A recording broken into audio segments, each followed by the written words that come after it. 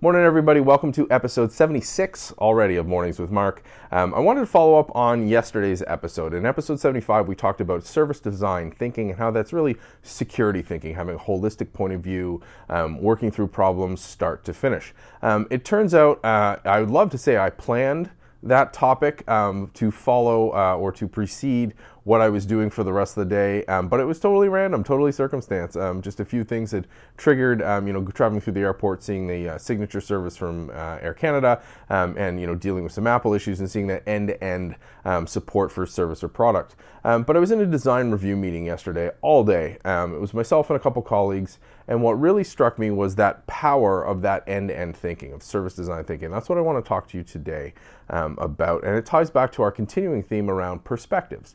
So in this review meeting, and I won't go into the specifics, proprietary, all that kind of deal, but what I wanted to talk about was the fact that we managed to get 4 people in a room with very different viewpoints, deep technical knowledge, but more importantly, a deep respect for the other people in the room, at least for their work, even if they hadn't worked with them directly in person, but knowing what they had accomplished, knowing what they had achieved, and just a general respect for people, right? And when you have that kind of a vibe starting off a meeting, things really start to get rolling, because we were discussing the work. Not somebody's work, but the work itself. And that's a really fine distinction. And I know I struggled with this early in my career. It took a long time and a lot of gray hair to get to the point where I can clearly separate the work and the issue versus the people. And that was critical to this. We spent a whole day working through a problem, working through a set of designs, and we started start to finish. We did service design thinking. We picked apart every little aspect of what was already a phenomenal set of choices, a phenomenal design, and we made it even better because everybody focused on the work. They focused on the issue, not the politics, not the personality, not attributing or sort of I can never even say the word. I will type it down below. Anthropomorphizing. No, see, it's too early. I haven't had my tea yet. Not on associating the work with the person, but talking about the work itself in a respectful manner and going through. And that only happens because of the strength of relationships, because of the professionalism of the people involved, but primarily because of the legwork done to ensure that teams are working smoothly. And I think this is a real problem in security in general. It goes to the isolation we've talked about a ton on the show. Because security teams, organizations take all the security talent, put them on a security team and shove them off to the side. That makes it extremely hard for security teams to build strong relationships. You need people who go out of their way on the security team to go out and create relationships, maintain those relationships, strengthen those relationships in order to have that sort of mutual respect, in order to not let things break down to what I see so often in organizations where the security team is seen as the enemy, it's them, they're going to say no to me, they're seen as a roadblock. But if you want to make an idea better, you need to collaborate. You need to work together, people with different viewpoints. And this is what I loved. I got so energized, even though I was literally in the same room, though we left a little bit, obviously, for bio breaks, and we had some food brought in. I was in the same room for almost 8 hours with these folks. And it was so energizing. It was so invigorating because we were working through a problem with a shared goal of trying to make it better for our customer, for our user. And that's a rare thing, unfortunately, and it shouldn't be. This should be happening all the time. So what do you need to make this happen? I already mentioned the relationships. Let's review this. Let's have this as the takeaway. How do you implement service design thinking? How do you implement sort of group review? How do you make ideas better? A couple things. Right out of the gate, you want to make sure that you're talking about the idea, that you're talking about the merits of the idea or the product or the solution or whatever you're building out. You're talking about that. You're not talking about the people who did the work. So it's different. If you have a problem with me, you should not have a problem with the work. You should validate the work on its own merits.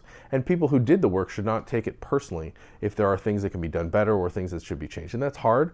People are tricky. I know that's tricky for me to do, that's tricky for everybody to do, but that needs to be called out. You need to talk about the work in isolation, not as associated with people or groups. You can't worry about hurting somebody's feelings. Don't be a jerk about it, but you need to talk about the work isolated. That leads into the second point. You need to be respectful. You need to understand that everybody around that table, if you've done your job well, getting the right people to the table, everyone around that table has a different set of expertise, they have a different perspective, and they deserve to be heard. And they should be heard, and what they suggest should be, again, evaluated on its merits, not on who it's coming from.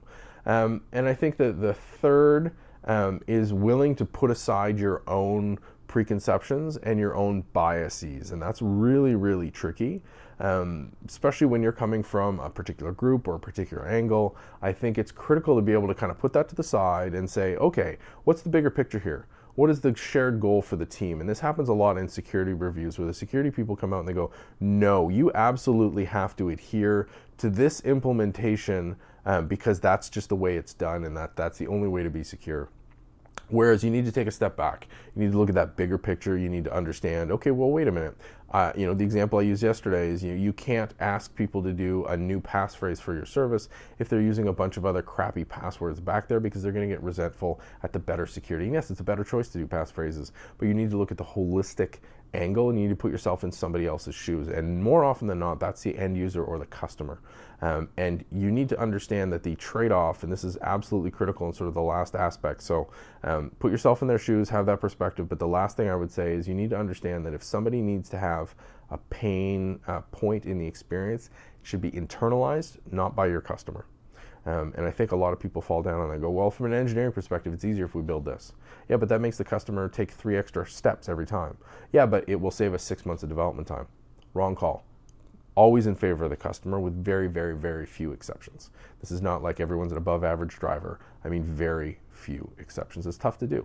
These things are very difficult to do, but I think if you're aware of them, I think if you're aware of talking about the idea on its merits, getting different perspectives in, being respectful, making sure you put the customer first and thinking end to end, I think you're going to have a successful time.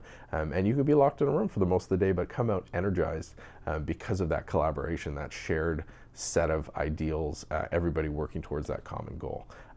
It's a rare experience. It should be a common experience. Work towards it. What do you think? Hit me up at MarkNCA online in the comments down below, or as always by email, me at markn.ca. How do you find collaborating, working on problems? Do you get into your whiteboard together? Are you breaking down those barriers? What do you find the biggest barrier is? Let me know. As always, we only get better by talking about this stuff, by working together, by collaborating, which again was the theme of today's episode. So, hey, doubling down on that. I hope you're set up for a fantastic day. I will talk to you tomorrow. Take care.